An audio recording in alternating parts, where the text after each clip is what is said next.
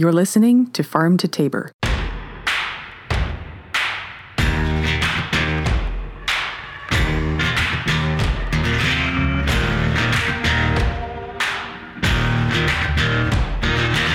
Today we're talking with Lucy Maude, ranch hand and artist. Every single interview is my favorite, but this one is my favorite. There is so much about agriculture and ranching that is a real struggle to put words to. The pat answer for why a lot of bad practices get used is profit. But after years of working in the business, I just really can't buy that line anymore. Sustainability makes money. And most landowners still won't do it. That means there's something deeper and weirder going on here than money. And I think a lot of that comes down to aesthetics, social roles, gender stuff, non-stop 24/7 performance of who we think we're supposed to be in agriculture. Sound bizarre? That's because it really, really is. Good thing we've got someone who does both real-life cowboying and art and drag, because that's what it's going to take to pull this off. Bring it home, Lucy Maude.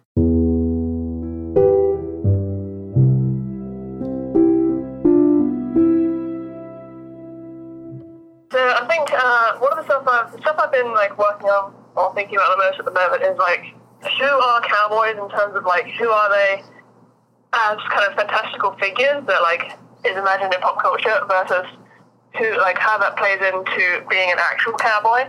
Yeah. Which obviously a lot of people kind of don't really think about. And so you've got this weird John Wayne character and all this fantasy of that. Mm-hmm. And then how, if at all, that kind of affects when you're actually out working with real cowboys. Yeah. To me, I think the answer is it plays in extremely weird ways. Right. And especially being a queer assigned female person working with those people, you're just kind of what the f*** is going on? And why are you guys like this? Yeah, because we've been trained for it since birth. Yeah. Literally. And then also kind of who is the cowboy and what makes him up and what does he wear, what does he look like, how does he act? Mm-hmm. And then, again, so playing these kind of theoretical fairy tale roles of the cowboy and then translating that into real life when you actually have to go do work and what kind of chameleon acts a newcomer or someone who me, I'm not necessarily a newcomer anymore, but I'm not of them, so right. And so things that I've been doing in terms of the dress code and the uniform and the mannerisms and how I've realized that I've changed that in order to get seen as more competent, mm-hmm. And also to just kind of fit in general and how to get taken seriously. Right. Oh my God. Yeah. There's so much of that when you work in ag, especially when you come in from the outside. For sure. Yeah. And I think especially with cowboy, I had the revelation a couple months ago that cowboys have a uniform, mm-hmm. and they have their work uniform, which is it's hat, shirt, belt, jeans, boots, and but they never take that uniform off. Even on their days off, you are still wearing. You might just trade out the collared shirt for a t-shirt or something like that. Right. And so cowboys have this weird thing that I can't think of any other thing that it corresponds to where you are never not performing your job. Right. I've heard people talk about military. Yeah, I've heard people talk. Sorry, I've heard about people talk about the off-duty model look. That's a thing because you have to be seen. When you're a model, your job is to look good. So even when you're not dressed up for work, you still have to look like one. Yeah, that's a very good point. And that would be, I think, that's one of it, because I thought the military, but the military, they definitely emphasize being in civvies. You are definitely you are not allowed to wear the uniform all the time. Right. Yeah. But that would be hilarious if a model is the closest alignment to cowboys in terms of always dressing like you're at work. Right. That would not be surprising at all. And kind of like you mentioned, there's so much image role playing happening at all times in agriculture. And I've worked with farms where the gender norms are very much a thing. So you have these mom and pops, and there's a few farms that I found where they are just kind of working together as two people. There's not they may even have the normal gender roles, but they're cool about it, if that makes any sense. And then I've seen other ones where like the woman's constantly having to play dumb to fit her role, but she's the one who actually knows what's going on. And so there's this, you're like stuck in this whirlpool of like her having to be like, you have to ask him questions. You can't ask her questions. And then he just like stares for a minute. And then she's like, after 30 awkward seconds, oh, isn't it over here, Ed? And he's like, it's over here, you know? Oh my God. Yeah, God. And I'm like, so bleak. I've been here for 12 minutes and I'm exhausted. How do y'all live like this? Anyway. Yeah, that's so true. And, oh, something else. Yeah, I think there's also there's like performed masculinity in cowboying that like, again, you can like just carry it in while you're working, and then you can also carry it on your days off. And like, I realized, so like I have started doing drag in the last couple months, and my character is like this cowboy. Right, I was going to ask about that. I'm like, this sounds like it's leading up to a conversation about drag. That's how I feel this is going. I mean, all good conversations do, really. So. Right. But when I started like researching that, there were like little like websites that would be like, here are like things like some basics for like how to like do your hair and how to like, I don't know, like what general clothes you can wear. And they also had like tips on like how to kind of act in ways that like it's more masculine. Right, like how to carry your weight and everything. And yeah, and when I read those, I realized that I was already doing that in ranching. Mm-hmm. Anyway, just to like live. Yeah. And like if I'm with a crew of like all guy cowboys, which is most of the time, I can like, there are ways to sit and ways to talk that I like will always adopt to get taken seriously. Right. Yeah. That's so interesting. And like all these women who learned how to do like drag king stuff, I'm like, did they have the same story in life? And they're like, hang on, I could do this for fun. Like, what's the story, right? Yeah, for real. And yeah, what you're saying about like some kind of women performing down a little bit, like, again, like the uniform, like if I've gone to like, if you go to like a formal event in ranching or like a conference, the men will always wear like the normal stuff, shirt, boots, jeans, and a hat, and the women will always kind of put on like normal clothes, like they might wear like a nice shirt or like something flowy or like some cute shoes, even if she is like the punchiest motherfucker in the West. Right. Like women never wear hats outside of like actually working, whereas men wear them all the time. Right. Interesting. And I always feel like the hat is like very important for like taking up space, and it's like announcing your presence, announcing like who you are and your identity. And it's always, and it's like physically very commanding. Like it's such a big hat, and it's always weird that like women never wear that. Right. Yeah. It almost kind of like brings to mind like back in the day when kilts were more like normal attire in Scotland. It was very much men's attire, and women just wore whatever, like through the centuries, women just wore whatever was the conventional women's gear, like, you know, in the United Kingdom in general. And like men were like kilts, right? Which is interesting. Yeah. It's like a national uniform situation. Okay. Yeah, so anyway, so that's my kind of MO. That's my deal at the moment. Is there stuff that you want to talk about as well? I don't know. Fashion and agriculture, like there's so much to mine there, right? Yeah. It's like my favorite subject. Right. I'm like, because agriculture is so image-centered, and I don't think anybody realizes it because, like, they just see the image and they don't realize how much of it is, like, straight-up drag. Like, it's performance all the time. Yeah, it is fun. And it's also, like it's so image-centered that it, like, it will always be, like, it's like, oh, no, like, I'm covered in dirt every day, and I would never, like, it's just an old t-shirt. Like, you would never, but it's, like, there's definitely, it's like you can kind of tell immediately if someone's a greenhorn or what kind of cowboy they are.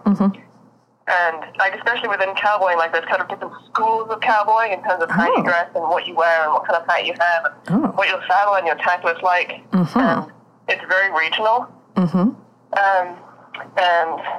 like you can just kind of look at someone when they show up to work and just kind of figure out just from how they dress what kind of cowboy they are. Right? People think gay folks invented like that thing with like you wear the right bandana and people know what you're into, but like cowboys have been doing that forever, right? Oh, sure, they totally did. Right. Oh man. Let's see. Let me do my little read here real quick. Yeah. Yeah. And they'll kind of like edit it all together. And something I want to check with you on, like, do you want to use your real name? Do you want to use your Twitter handle? Because a lot of folks who work in ag are like, I need this to stay like off my resume kind of thing. I want to use my name. Okay. I think. So it's Lucy. My internet presence is getting more and more co-aligned with like, yes, the anti-capitalist drag king. He's a cowboy. Amazing. All right, so we're just going to go with Lucy Ellis. Let's do Lucy Maude. That's my online one. Lucy, okay. Is that Maude, M-A-U-D-E? Yep. All right. Let me get that all squared up in there. All right. See, and my read was kind of geared more towards like financial analysis of agriculture, so we should probably talk about how cattlemen are actually super rich at some point. We'll get into that. Oh, yeah. All right, here we go. One of the things that really frustrates me about the sustainable agriculture discourse is that people think getting info from the bottom up means talking to farmers and ranchers. So they'll just talk to farmers and ranchers and believe that the picture painted there is the whole thing. That's it. That's ag. Now you know what's going on. And it's a beautiful idea, and the only problem with it is bullshit. There are so many more people in the picture, and if you're really, truly interested in a holistic, big picture view of how ag works and what it is, you've got to actually talk to all those people. The problem is, a lot of them don't want to talk because it can be not great for your future job. The problem is, a lot of them don't want to talk because it can be not great for your future job prospects. Ag has a real code of what you're allowed to talk and not talk about. So I really appreciate Lucy Maude for taking the time to tell us some stories, talk about what she's seen, and where she'd like to see sustainable ag go, both technique-wise and I guess perhaps fashion-wise. So can you give us a little intro about who you are and what you do? Yeah, I'm Lucy Maude. I am a young rancher and artist. I've been working in sustainable cattle ranching for about 3 years now, mainly on kind of large-scale grass-fed horseback operations, which involves a lot of cowboying. Mm-hmm. At the moment, I am not working in that because I kind of came back from a ranch job about just under a year ago, and it was very exhausting and very demoralizing. So I'm having a city break. So I'm kind of investing more in art and more in kind of being able to think about what agriculture is and what I've had from it. And part of that art has involved creating a cowboy drag king called Jack Lope. So that is that's my outlet at the moment. That's fantastic. Well, and I think we talked about this a little bit, but I feel like every cowboy, to some extent, is a drag king. They're just living that life all the time. So. Oh, for sure. It's like, yeah. And yeah, when I kind of put the character together, it was just kind of like, this is kind of all I've just added the clothes that I would normally wear, the mannerisms I would normally do, and I've just got a ton of makeup on my face, and that's the only difference. Right, and I have to say, Jackalope looks amazing. He is fantastic. Thank you for bringing this to the world. Thank you so much. Actually, I went out last night, so it's a good thing it's not visual cool, because I've definitely got what we call in the industry drag lag, where you've got still bits of makeup that haven't washed off probably. Amazing. That would be a thing. Oh, man. Let's see. So we talked a little bit about gender roles in agriculture and kind of exchanged some experiences. I want to tell you a quick little story and kind of see what you make of that and where you want to go with it. So once upon a time, you know how Idaho grows a ton of potatoes, right?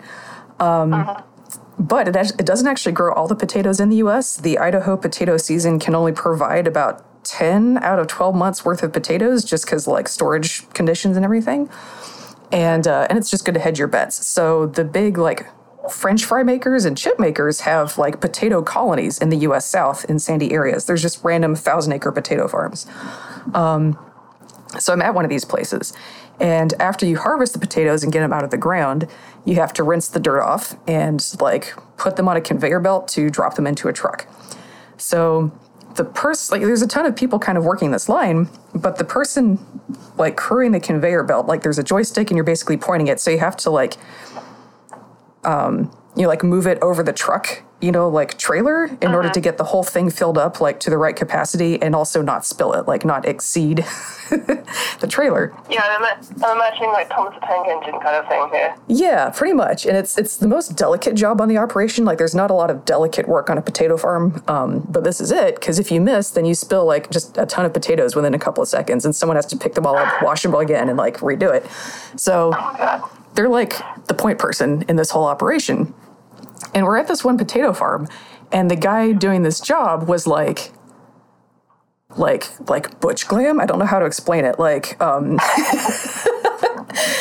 he had a button-down shirt that was like clean, and that can happen. Like, you just don't dive in mud, right? Because he's doing a joystick job, but it fit properly, which like is something that I can't get my clothes to do, right? His eyebrows were flawless, and he has this ponytail like kind of at the top of his head, and it's a good ponytail. And I'm just like, who is he? Who is he? Yeah. Like present. Right? Yeah, like he carried himself like, and I was like, who is this guy? What's his deal? What's his story? Yeah. And then this farm actually had a lot of problems. Like, they were not running a lot of things on that wash line the way they were supposed to be done. And so like I'm kind of in the middle of untangling all of this, because you can't just be like, this is not right. You have to figure out exactly what parts are not right and kind of like just, describe everything, because if they're supposed to fix it, they need to know what they're doing wrong.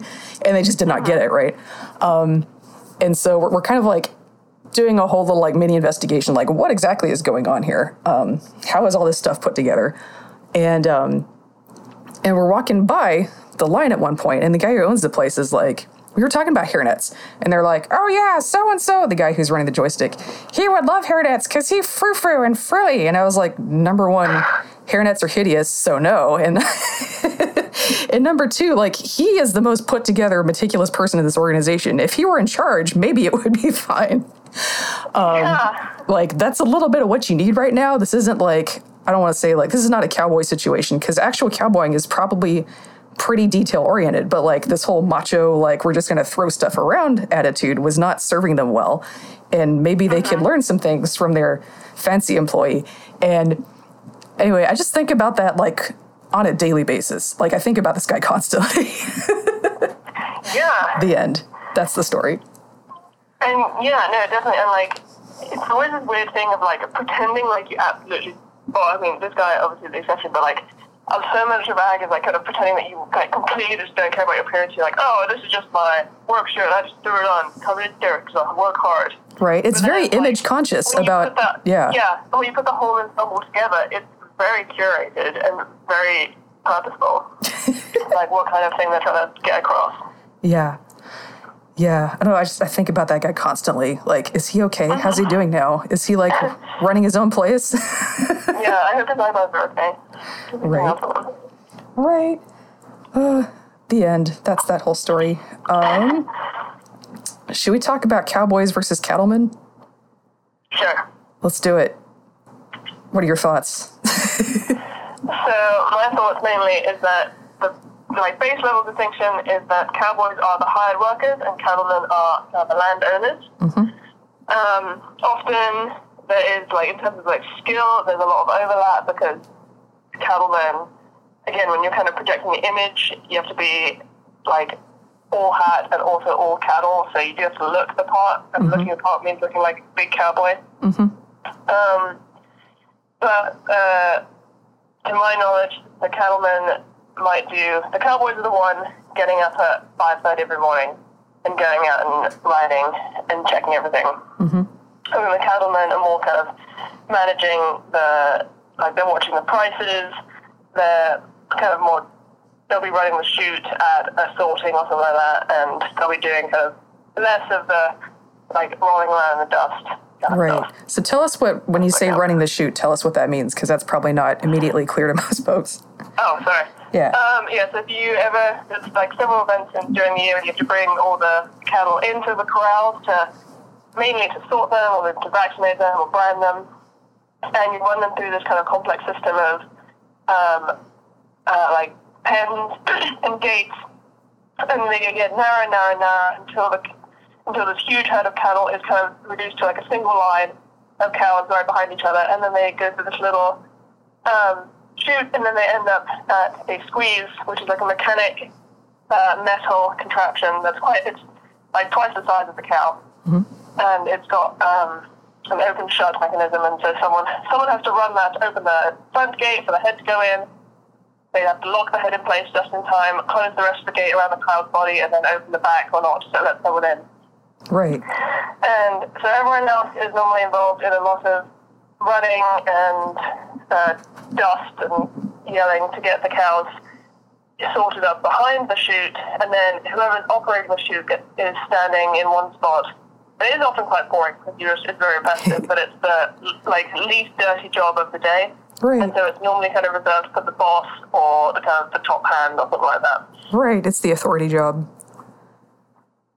Sorry? Oh, yeah. It's like the authority job. Yes. Yeah, absolutely. Yeah. And that chute is there so you can vaccinate, castrate, brand them, whatever, without getting kicked is my impression. Yeah. Yeah. It holds the cow in place so you don't have to just endlessly rope all day. Yay. Perfect. All right. Yep. That reads. Amazing. Let's see. Yeah, so you mentioned there's kind of this aesthetic, I don't say Ouroboros, right? We have a lot of folks kind of in the managing class of agriculture who consciously imitate the look of their employees, which is really, really interesting to me. And that's something you see, you don't see it with migrant workers. You have folks picking fruit and they'll kind of wear hoodies, just ankle to toe and neck and everything is covered. That's partially protect from sun. And then my understanding is a lot of the women workers do that to hopefully try and ward off sexual harassment. Because if they just don't look female under there, then how are you going to know? So they cover up their faces and everything. You don't see a lot of employers imitating that style, but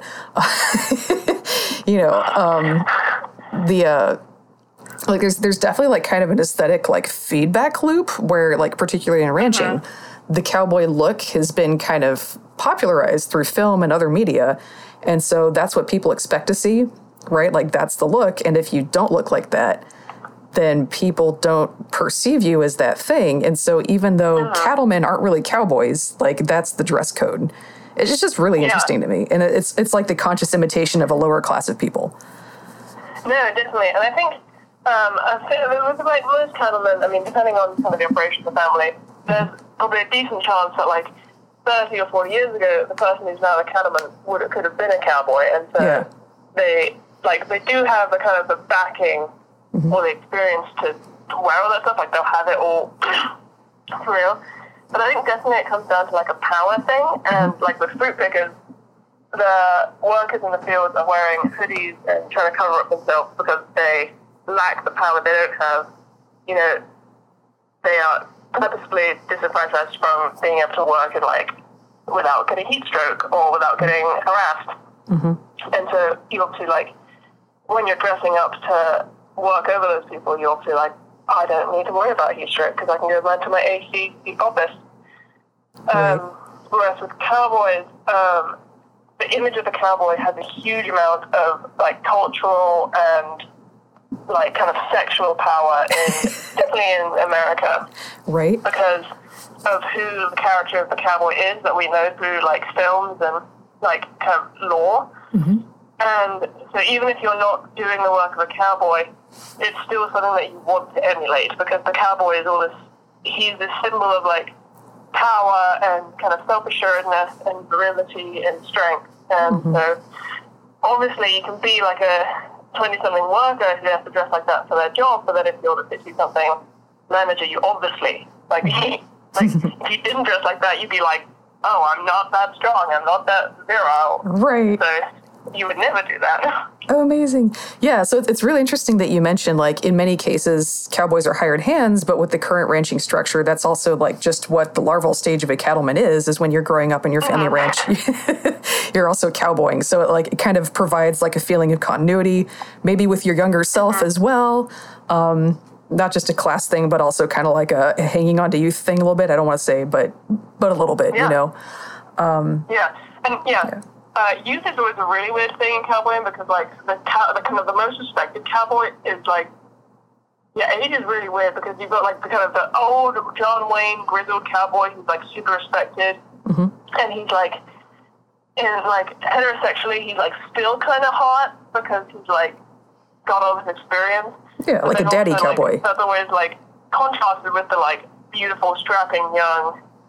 I don't think of another actor besides John Wayne, but right. You know, like there's always this like cowboys. I mean, it's kind of like one of the things that's kind of heterosexual patriarchy anyway. Like, so men can stay attractive no matter how old they are. Yeah. Yeah, you have your twink cowboys and you have your daddy cowboys, and it's very important that we have options. So.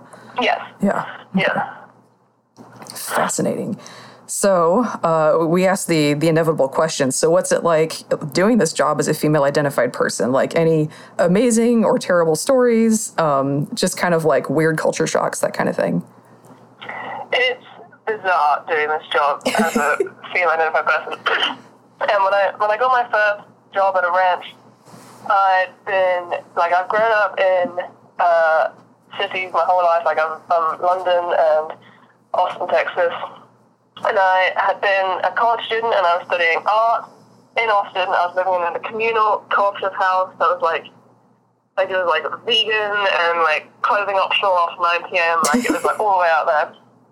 And then I got this job, and so I walked at graduation, and the next day I showed up in New Mexico to work at a cattle ranch. And it was genuinely like about 2 weeks to a month of culture shock, and me just being like, what is going on? Where am I? Who are these people? Why are they acting like this? Right. And it was, I mean, in a lot of ways it was very good because I'd never been around people who grew up in very rural, very conservative families.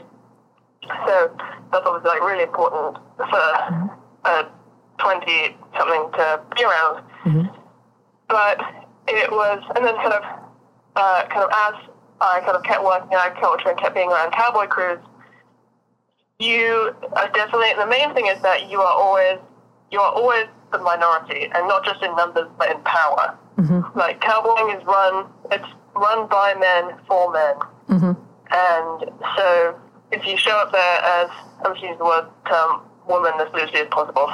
Right. But if you show up there as a woman, the gender roles are either saying that like this isn't your spot and you ought to find a nice cowboy to marry and you can feed the crews at branding. Or if you say like, no, I don't want to do that, I do want to be out here and I do want to be doing this work, then you are just facing every single day you are proving yourself as being worthy of being out there. Right. Commence hazing. Sorry? Commence hazing. Yeah, it sure is. Yeah. And then like, it's just kind of, it's like the most basic, like heteronormative, masculine stuff of like the highest compliment that you can get pretty much on a standard crew is like, oh, she does that as good as a man. You know, that is the number one, that's the highest thing anyone would say of you. Right. And I've had people be like, oh, you've got a handshake just like a man. It's like, I mean, I can just like do like a wet fish handshake, is that what you mean? Like, I just like tell Right. And so it's like, and again, you're just always like, it doesn't matter how many years of experience you have, how good a handler you are, you will just have to just fight tooth and nail to get a job over some like dumb dick guy who just rocks up and he promises to work hard, and they'll be like, oh sure, well, why are you? That sounds legit.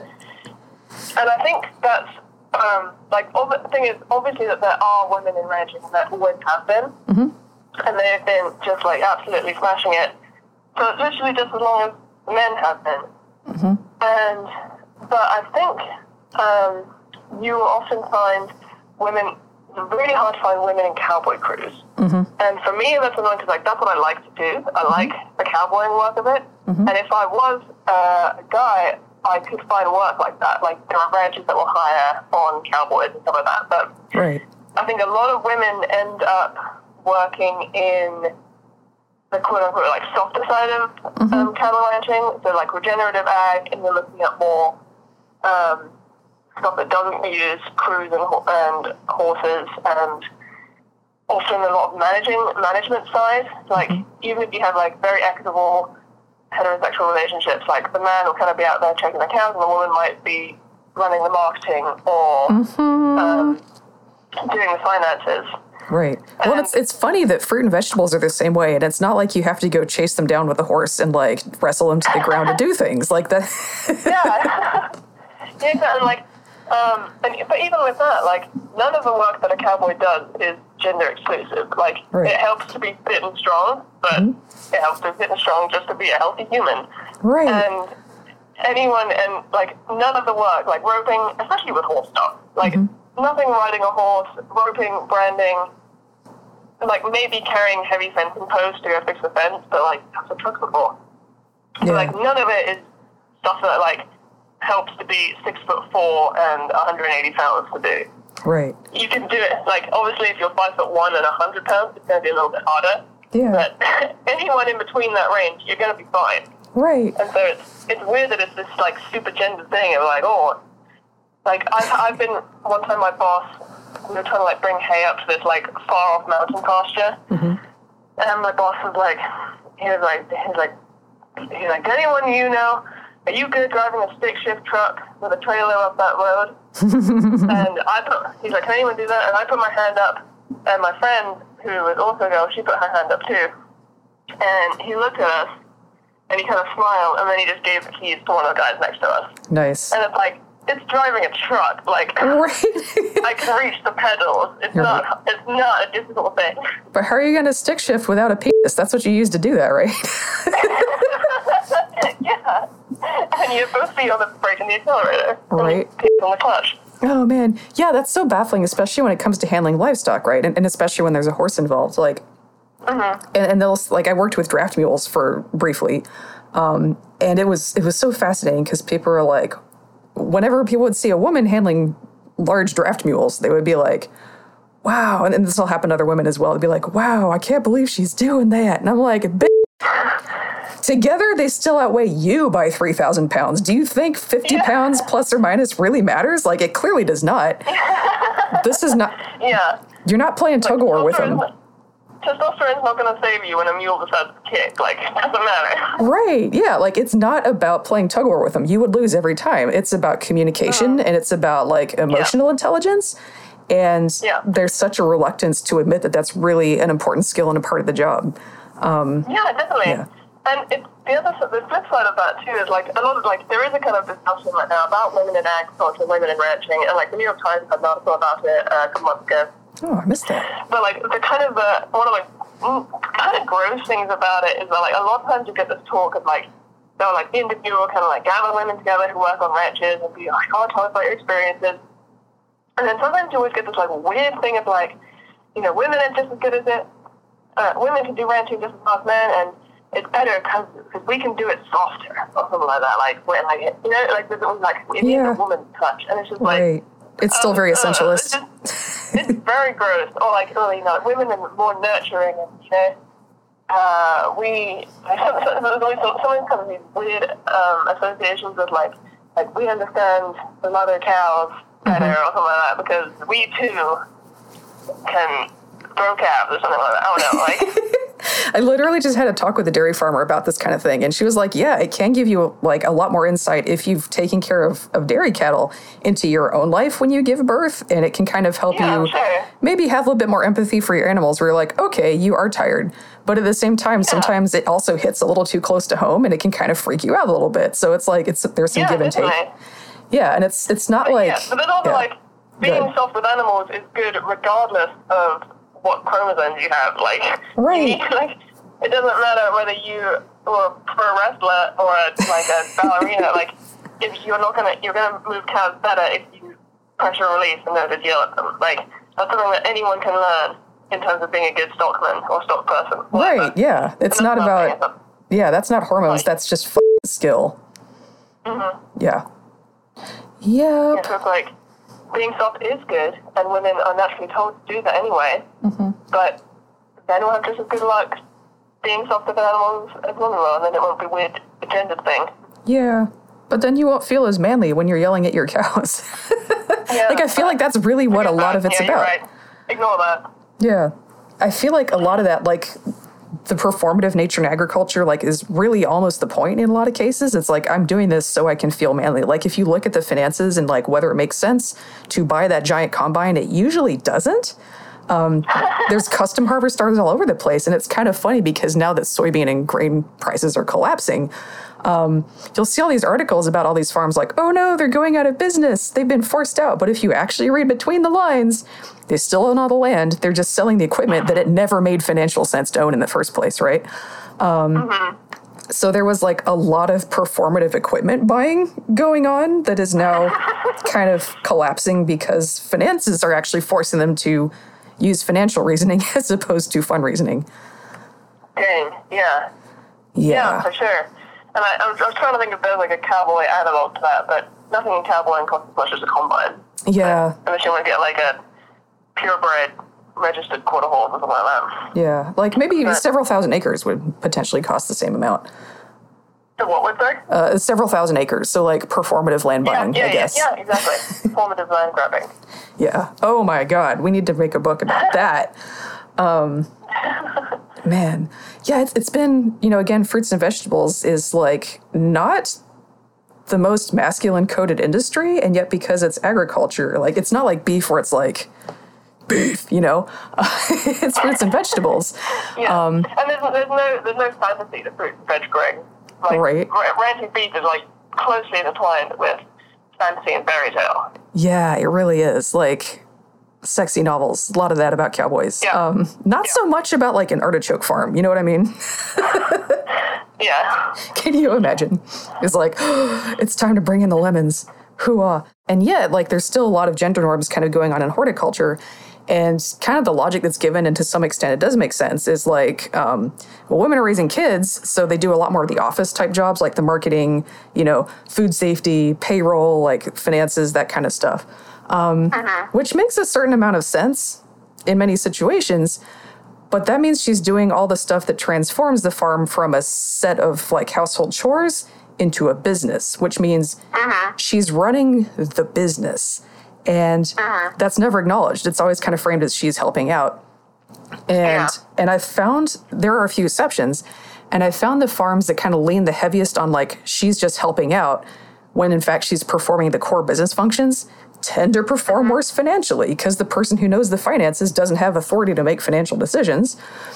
And the farms that like, even if they are following those gender norms, if they're like, yeah, she runs the packing house and she actually runs the packing house, like they're just emotionally okay with that, do a lot better financially. And so it's kind of hard to listen to all this discourse about how farms are suffering, knowing that this is why. You know what I mean? Yeah, definitely. And I think there's like, you talked about this on other episodes about like all the things, like the little things that make a farm or a business work, and like marketing and stuff like that. And again, that's like the kind of the average like male agrarian who wants to kind of perform, like who wants to kind of be striding around the fields or striding around the range, doesn't want to have to think about that. But like this farm that I've helped at near Austin, they've only been kind of working on it for like a few years. They moved out there a couple of years ago, and they are now like selling like every single farmer's market in Austin, and they are so popular. They just bought like their first delivery van, and part of one of the things is that they've got like the wife of the couple who owns this. She is like a very nice artist, and she has done these like beautiful illustrations on the packaging of their eggs and their beef. And so like I've helped at the farmer's market, and people are always like, oh wow, these look so pretty, and that's part of like why it's doing so well. Is because like it's really nicely packaged and it's really nicely marketed.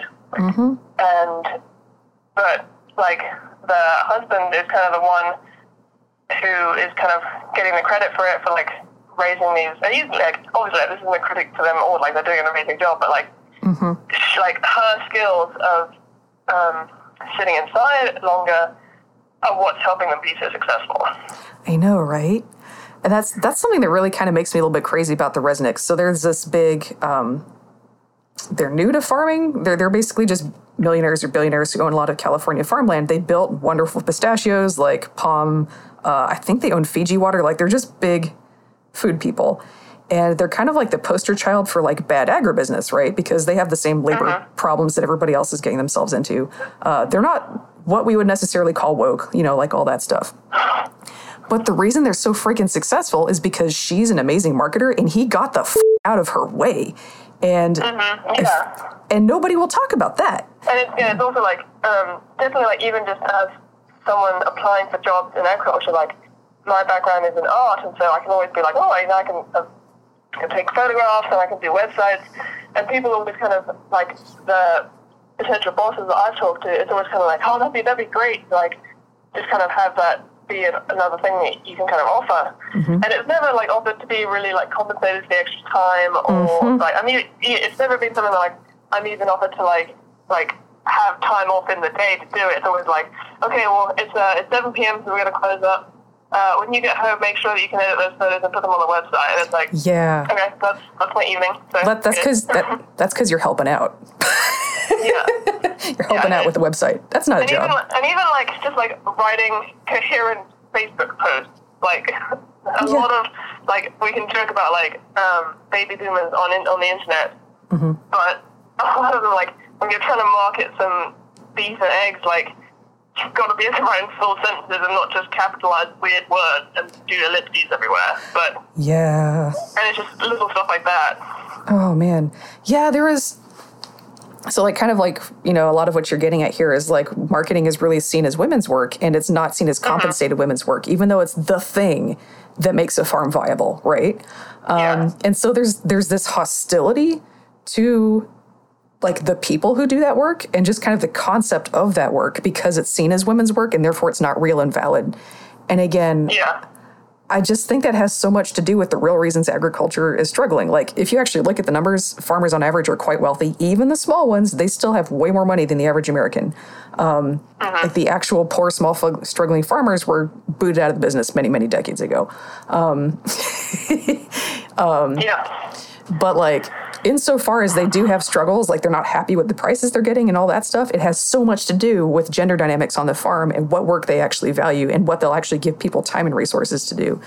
And so it's so frustrating to kind of like have this dominant discourse about how farms are struggling because of agribusiness. And you're like, no, there's a lot of like in-house behavior that's leading to this. There's a lot of other reasons that they're struggling. And it's like, there's definitely external stuff, but that comes and goes. And the bad gender culture stays forever, right? I'm just trying to think of like another thing that's kind of a perennial problem. And I think it comes down to like what kind of work you're willing to compensate for. And a lot of that is also just kind of like a farmhand or a ranch hand, and people aren't willing to compensate that. And so, again, if you need 2 ranch hands to help run your operation, and they're turning over every 4 to 6 months because you are a terrible boss, that's never your fault. That's like, young people don't want to work these days. And it's like, they do, because they just don't want to work for terrible conditions and no pay. Right. Yeah, I mean, we live in like right next door to the world's largest military installation. There's like 30,000 soldiers. These are people who signed up to do grueling physical labor and get shot at. So don't tell me kids don't want to work, Yeah, exactly. And especially like, again, when you look at the stats, like there is, I don't actually know the stats, but there is like, people are like, young people don't want to work these days. And it's like, no, there are plenty of young people desperate to get into agriculture, and there are like documentaries about this, and there are like, it's been labeled like a kind of new back to the land movement. But it's like, again, I think you talk about like the kind of the halcyon days of when family farming was good, and people are like, people used to be happy to work for some bread on the table and a roof over their head. It's like, okay, you should have been paying those workers more. People definitely don't want to work like that now. Gas is, like, if in California, gas is like $4.50 a gallon. Like, just the fact that people used to be desperate is used as an excuse that, like, they should always act like they're desperate is just not into that. Yeah, and I think, I think this is fair of a lot of, like, because definitely, like what you were saying earlier, like, it still comes down to, like, this kind of class struggle, even within a very, very small crew of, like, you've got the powered landowners or the operation owners, and then kind of the working class who are trying to get jobs or stay in the business or just keep themselves alive. And again, I think this is one that always kind of comes down to this, but I've been working in kind of like a young agrarian movement, but like I've made like so many friends in the last few years who are all in the same kind of position, and a lot of I've had so many friends in the last, literally even in the last 6 months, who have left the job in ag they were working in, and either gone home or gone back to the city or tried to do something else. And it kind of forces a kind of class consciousness, even if they don't have to be a card-carrying, like, socialist or anything at all, but just when you just kind of see the realities over and over again of who has the power, how are they going to treat you, what is your future looking like in the next 6 months, and definitely not the next 5 years, of like, hey, I want to work in agriculture, and I know so much about it, and I'm really, like, so many young people are like, they have knowledge and a passion for agriculture that, like, exceeds people, like, twice their age. And because also they know that kind of if they can have that competitive edge, that's going to help. And then you are just faced with having to, like, sell your soul to one random landowner who's willing to let you be their ranch manager, or just work seasonal jobs year after year after year, and getting paid like $1,200 a month. Right. Well, and you can't necessarily build up any, like your life savings basically is housing property, and you can't do that if you're working seasonal jobs because you're always having to travel to the place. And yeah, exactly. And then also, like, a lot of other, if you are looking to get hired, people don't want to see endless 4 to 6 month positions on your resume. But often that's the only options you can get, or often you, like, sign up for a place for a year and it ends up being horrible and you're miserable. Yeah. That kind of reminds me of, so I've been looking into sharecropping in the Midwest. Like, if you actually look at census numbers, there's actually a higher proportion of sharecropping in many of the Midwestern and Plain states in like the early 1900s than there were in many southern states like Iowa, Illinois, Oklahoma. All had more sharecropping than the state I live in now, which is in North Carolina, which no one acknowledges. And when you bring it up, they're like, oh, well, like it couldn't have been like the South. It must have been like an okay kind of sharecropping. The good kind of sharecropping. Yeah, like the cool kind. And except if you look at the lease contracts, like the landowners kept those lease contracts down to a year, which you think, why is that? Because if you can keep somebody on for multiple years, they know the lay of the land, they just get a good feel for the rhythm, that kind of thing. It hurts your productivity to keep switching to new people every year. So they've got to have some kind of powerful motive for this, right? And it turns out they wanted to keep tenant farmers and sharecroppers moving, like go to a different town next time, because if they stayed, then they would start to organize and form unions. Because the Southern Tenant Farmers Union, and a lot of other like tenant labor unions were becoming a thing at that time. This is the time when we're back in the day when like the countryside was radical and agrarian and populist. It wasn't the fucking landowners, it was their tenants who were doing all of this stuff. And the landowners did everything they could to kind of keep them moving and keep them from being able to organize. And this is in the Midwest. That's fascinating. Right. Well, it tells you the landowners, like it tells you, number one, the tenants weren't happy, so it wasn't an okay kind of sharecropping, right? Number two, the landowners knew it. And number three, the landowners chose to not solve the problem, but just kind of keep doing things badly and just kind of take it out on somebody else, like make the tenants be the ones to pay for that by keeping them moving all the time. So the reason the countryside is super conservative now is because thanks to automation, they were able to evict all their tenants. It has nothing to do, like, the legend is because it was family farms getting more and more equipment and gobbling each other up, and you don't actually see that until like decades later, when it was already quite conservative in the countryside. Like, that's what really happened. Yeah. It was a labor purge that did that.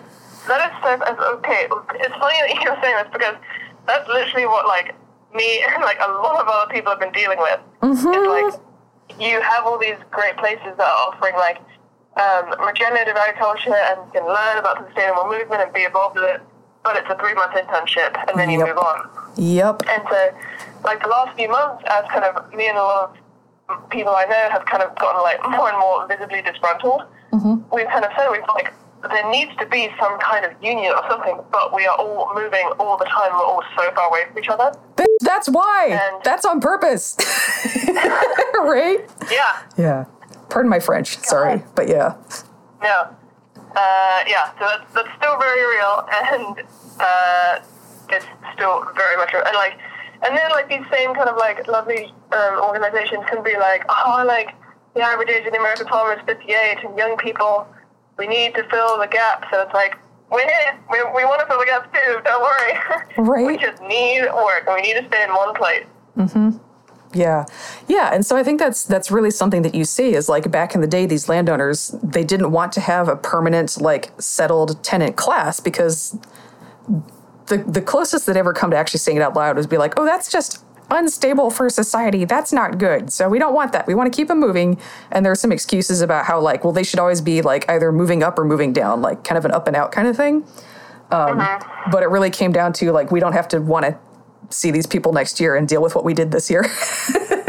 Yeah, and that sounds familiar. Right. And just that hasn't changed at all. And, you know, and at the same time, like they didn't want, quote, a permanent tenant class, but they also like had no plans to run the farm themselves. Like they needed tenants. They never changed their operations so that they wouldn't need that labor. I mean, eventually they did once automation became more affordable. But like, a lot of these people were like basically land speculators who were monetizing their land through tenants. So they couldn't get rid of the tenancy system. Their money depended on having tenants. But they wouldn't actually give them what they needed to thrive. So. Yeah. No, and then I'm like, the other side of that, like from the tenant's perspective, is like if you have a terrible owner who is like manipulative and abusive, if everyone's moving on within 6 months or a year, the next person never has a chance to find out about that. Yeah, that's true. So you, well, I say that because I'm like, okay, sidebar. There's like a name that I would love to name, because there's a terrible organization that is like one of the kind of first stops that lots of young Agrarians make, and it's this place called Okay.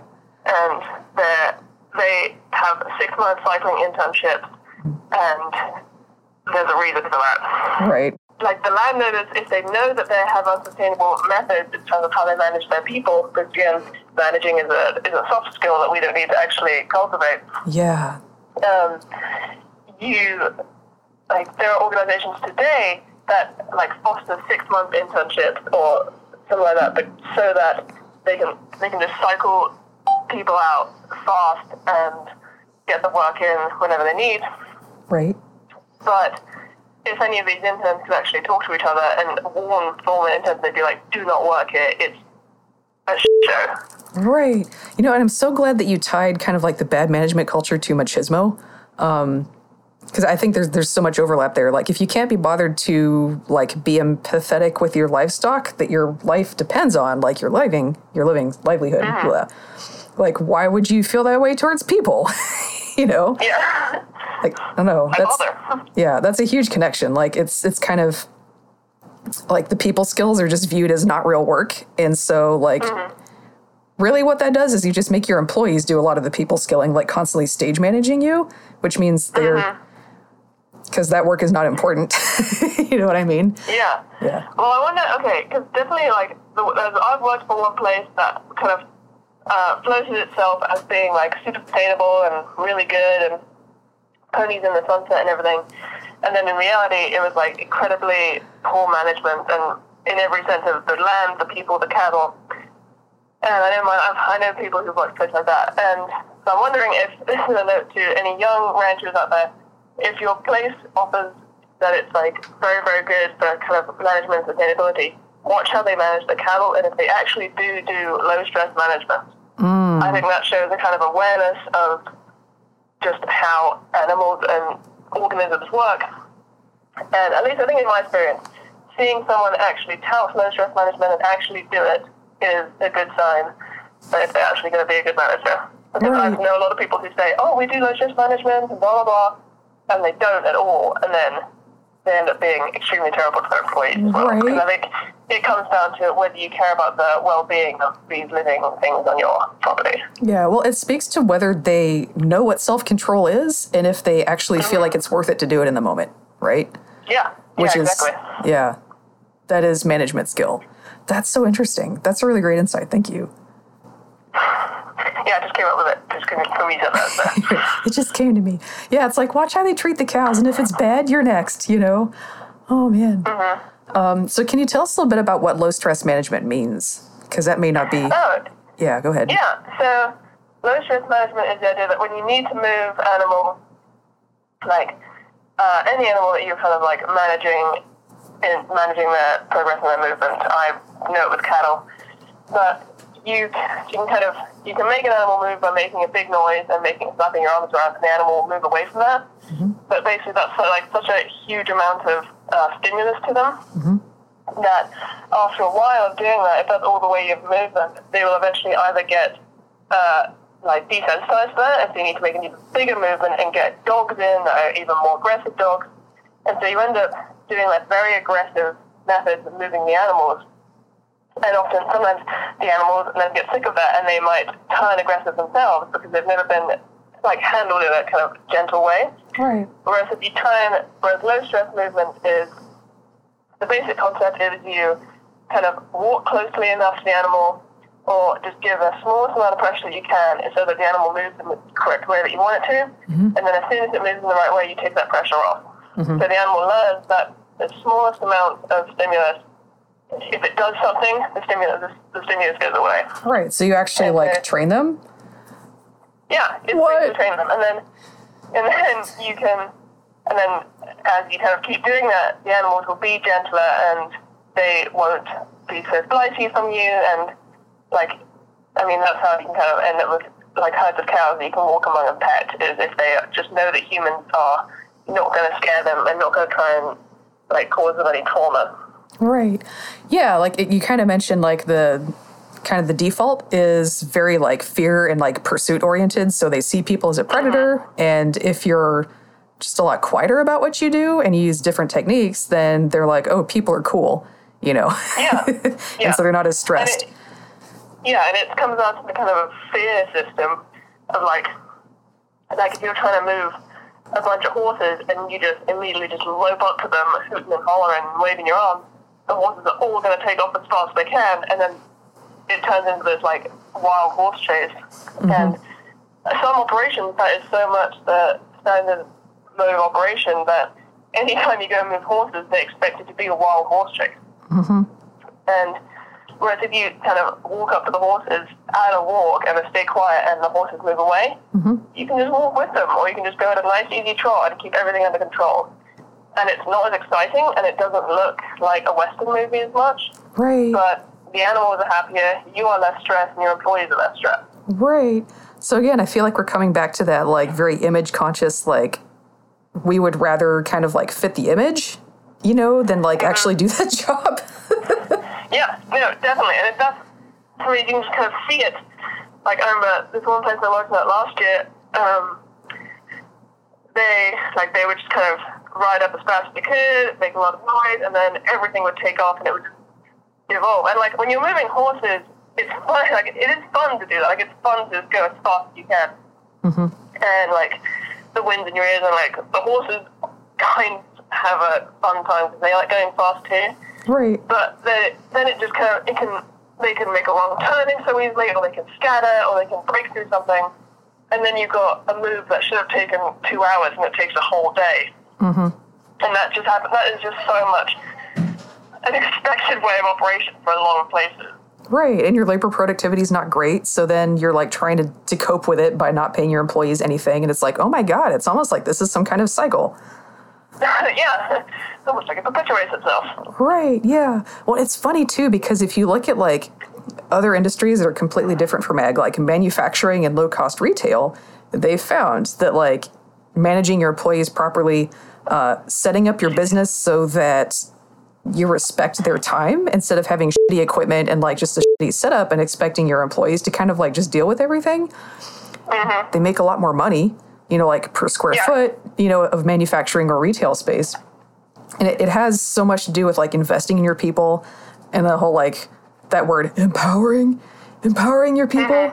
But it's real. And it's so funny because I actually started seeing this in agriculture. Like the more I started working, like the places that didn't really get hung up on gender roles. They just did the work.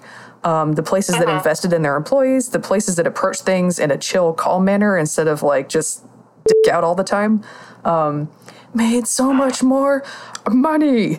And and it's just so against how people talk about agriculture, because we have this belief that everything bad in ag happens because money. And I'm like, no, if it was about money, we'd be doing this sustainably already. It is something else deeper and much crazier. So. Yeah, it really is. And it's like, again, I think you mentioned this in one of your episodes about like, it's kind of, sometimes it's like people who don't necessarily know the right way to do it have been doing it this way for so long that it's become the standard way of things that get done. And so then when you try and change it, you're like, hey, that actually isn't the best way to do it. Then suddenly you're up against 3 generations of people being like, oh no. And it's just like pushing against a brick wall the whole time. Yeah, and it's so funny because like, you've probably noticed this, but I've blocked a lot of ag Twitter. And they get really mad because they're like, but you're here to talk to me. And I was like, I thought it was pretty clear I was here to talk about you, but okay. Like just after you work in agriculture for a little while, it becomes really clear that there's not a whole lot of point in trying to change people's mind. Joel Salatin talks about this. I think everyone who's been a farm worker realizes this. But you have a class of people who are so intent on always being the center of the conversation that if you talk about ag, you're supposed to be like sweet talking them. And I'm like, no, that's a waste of time. If you want to learn, you'll do it. Yeah, no, definitely. And it's definitely like the people that you're supposed to be sweet talking, and then even like a lot of like sustainable like nonprofits or whatever, they will kind of like speak slightly more critically about like what needs to change, but they're still always kind of kowtowing to the landed people, the generational farmers, and being like, please, would you consider changing your ways? Right. It might work out better for you in the end. Yeah. And then, like, kind of anyone else on the outside or any farm workers are like, you need to change your ways yesterday. Like, this is terrible. Right. It's like, could you pretty please stop doing this thing that actually loses you money? That would be super nice. And I'm like, no. Yeah. They're like, maybe. Well, then, a lot of times it's like you get kind of old families that do change their ways, then it's like, bring out the trumpets, bring out the parades. Like, it shouldn't be this a big a deal. Right. You should treat your employees well. You should treat your land well. Right, yeah. Well, and you do see farms that kind of do things differently, just kind of under their own power. Like, that does happen. And I think something folks in the sustainability community don't realize is they become like rock stars within the sustainability community. They're like in all the magazines. They're very famous. Yeah. But in their actual own ag community, like quite often they're ostracized because, they're just weird and different. And they're making the rest of us like either look bad or you're just being crazy. And that's not how we do it here. Yeah. And then, I think there's a ranch in Texas where the woman owning it was one of the first people to kind of switch to sustainable management. And it got to like there was a drought and like her pastures were green and everyone else's were yellow. But people still didn't want to know what she was doing. Oh my God. Yeah. Well, because she's weird. I don't want to be like her. Yeah, and again, because, that's just old Betsy down the street. She's a weird old lady. She doesn't know what she's doing. Right? Oh my God, yeah. So it's, I don't know, like, again, like after you've worked in ag for a few years, you begin to realize there's just no point in trying to sweet talk people. You just do what you need to do and you live your life, right? And yeah, I don't know. There's a few farmers who actually don't care what their neighbors think. And I'm like, I want to sit down with you and like figure out what your deal is because, agriculture talks a lot of like being a maverick, but like they're the most, again, like conformity and misconscious people I've ever met in my life. Yeah, definitely. So I just want to sit them down, go ahead. Yeah, but when you kind of also look at kind of the crisis that is kind of approaching agriculture and the world in general, like when you come down to sustainability and how to like actually get that implemented effectively, it's so disheartening because it kind of relies on just random landowners owning 10 to 10,000 floor acres of land, just kind of happening again upon sustainable agriculture, being like, oh, you know what, that sounds cool, I'll try it. Right, yeah. And so it's this entirely chance-based thing of doing this, of getting this kind of to fit in anywhere on a larger scale, and there's obviously no time left. And we're just kind of like, please consider this, because it's better. Right. Yeah, it's just like if you lucked into land a few generations ago, like, congrats, it's now all about you. And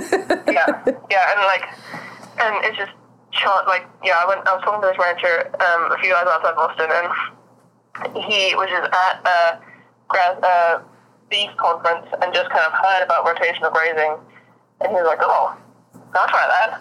Right. And now it works incredibly, and he's got like one of the most diverse grass sections in Central Texas within like 4 years. Yeah. But the people next to him are still doing it the old way, and he's only got 14,000 acres, which is nothing in Texas. Right. Yeah. And it's just so, like, he's doing such a good job, and he just happened upon it and happened to try it out. And it's just so, it's like such a hard path to cut forward. Right. Yeah, and that's the thing that drives me nuts a little bit about the sustainable agriculture, like, discourse, is it's about techniques. Like, we should do rotational grazing, we should do cover crops, we should do compost. Well, no, like, that's all stuff we've known how to do for a very long time. Why aren't you asking why it ain't happening yet? Because that's the real question, right? That's the money part, is like, there's some social stuff underlying why we do it. And again, it ain't even about money. It's about image, feelings, reputation. Because a lot of these folks have enough money that they don't need to worry about income. It's about, like, social power, and it's about image. Like, that's what's really going on here. Yeah, for sure. Yeah, behind this whole thing. Anyway. I wonder if, this is getting slightly into theoretical, but like, what if you just kind of, if you were raising livestock, if you made it past a law or a bill, like, if you're raising livestock, they have to be managed rotationally. I don't think you'd ever here's the thing, you'd never get that law passed, right? Because, like, you can't tell family farmers what to do. Because of the social power, right? It would be, like, such a simple step just to, like,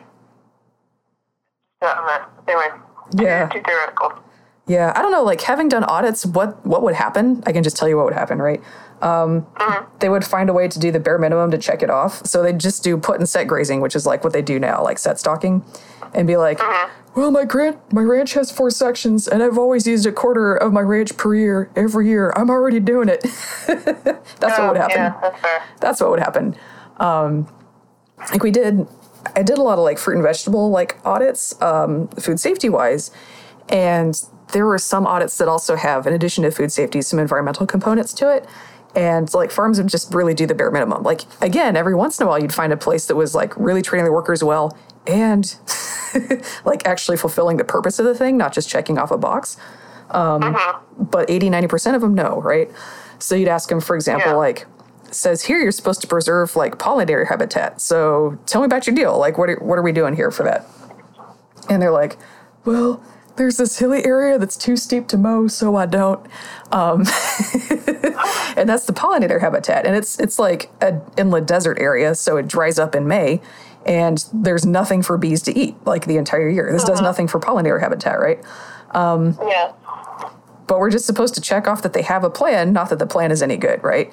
God, that's wildly frustrating.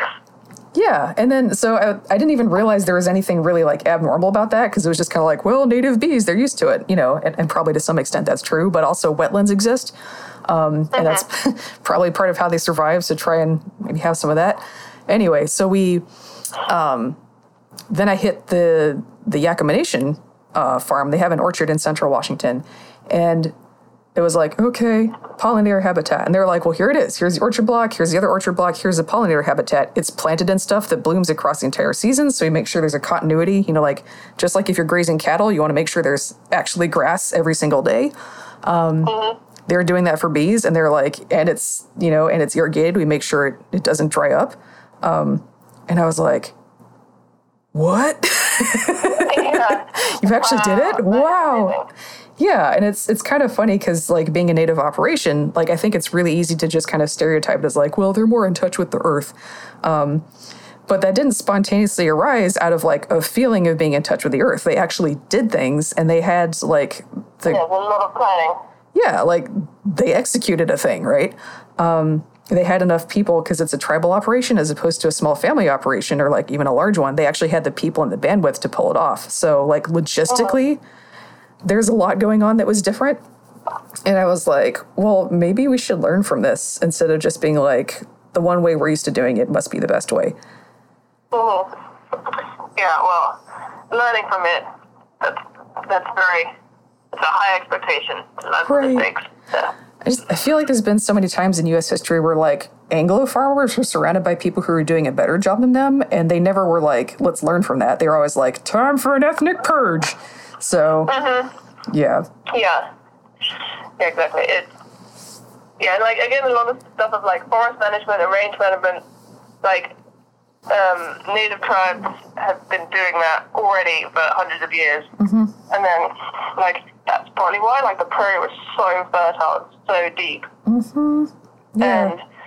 And then, like, we're kind of like, oh, wow, if you let pastures rest for a while, it works really, really well. Yeah. It's being treated as kind of, like, revolutionary, brand new information. I know. Yeah, that's so frustrating. Like, the growth and the birth of, like, the white rotational grazing movement, like, we invented this! You copied it from a lot of other people. Yeah, and obviously that's not to kind of, like, idolize native cultures, but, like, they did have range management system for bison and forest management. Yeah. And I think one of my favorite, like, historical things is, I was reading an Indigenous Peoples History of the United States by Roxanne Dunbar. In this book, there's records of when white people kind of came to New England for the first time. They had records that you could ride a horse at gallop through the forest because it was so clear, it was so well managed. Yeah. And then within like 100 years or so after that, the forest was so thick with underbrush that you couldn't do that at all.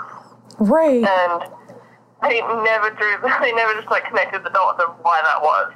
Right. But a lot of the tribes living there had like incredibly intense and dedicated management system because that's how they can kind of work in this really like productive way. They could burn the prairie because they knew that was like that would help with growth and again now it's kind of like ooh, new edgy techniques. I've kind of been dying to talk to somebody about like the farm aesthetic thing, like how it's really just more aesthetic driven than money driven. We could have like another whole conversation just on that because oh my gosh, there is so much to say. And like literally just like the outfit. I did last night for my drag performance. It was Achy Breaky Heart that merged into Old Town Road, and so the first part was more upright cowboy looking, and then the second part was more like glam cowboy, and even that, there are so many coded things that, like if I did that in rural New Mexico, there would still be like an understood code. And like in Austin, it just kind of like, oh, like now they've got a shiny shirt on. But like there's like all this like rodeo culture and kind of buckaroo and cowpuncher stuff that's like laid in there. Wow. And yeah, so part of me would be terrified to take Jack Lope into the rural western states, but part of me can't wait to. That would be amazing. There was a time I was in a Greyhound bus station in like Wyoming at 3 a.m. because that's how life works sometimes. And there's like a couple of buses of people who were on a layover at the time. And so we're all just sleeping on the floor. And this guy walks in, and he's like actual cowboy, right? So he's got the hat. He takes his hat off, holds it to his chest, and he's like carefully picking his way through all the sleeping people. And he's like, "Sorry, ma'am. Pardon me, ma'am. Excuse me, ma'am." And I was just like, this guy, it's 3 a.m, and he is on, Yeah. It was fantastic. Yeah, when you're a cowboy, you're never not on. You're never not being a cowboy. Right. Like it was, It's exhausting. Right. It was completely like genuine, I feel like, but it was like he was on brand. Yeah, it is. But it's like, I think it is like genuinely sweet and endearing. Yeah. But it's also, That was so great, and thanks so much to Lucy Maude for taking the time. So much of the usual farm journalism is just based on talking to landowners, and you never hear what they're like as bosses. It's just so good to talk with someone who gets it, which is just about everyone who works for farmers. Unfortunately, one of the big and I think very intentional side effects of the migrant labor situation is it means a lot of the folks who work in agriculture for farmers don't want to talk about it for fear of retribution. People who have left the industry and have passed into a different line of work are such a huge resource in that way. Lucy Maude is working as an artist now because it has more of a future than working for farmers. You can find her at lucymaude.com, that's Maude with an E, and on Twitter at @abigjackrabbit. Moral of this interview, with the deepest apologies to RuPaul, you're either born owning land or you're not. The rest is just drag.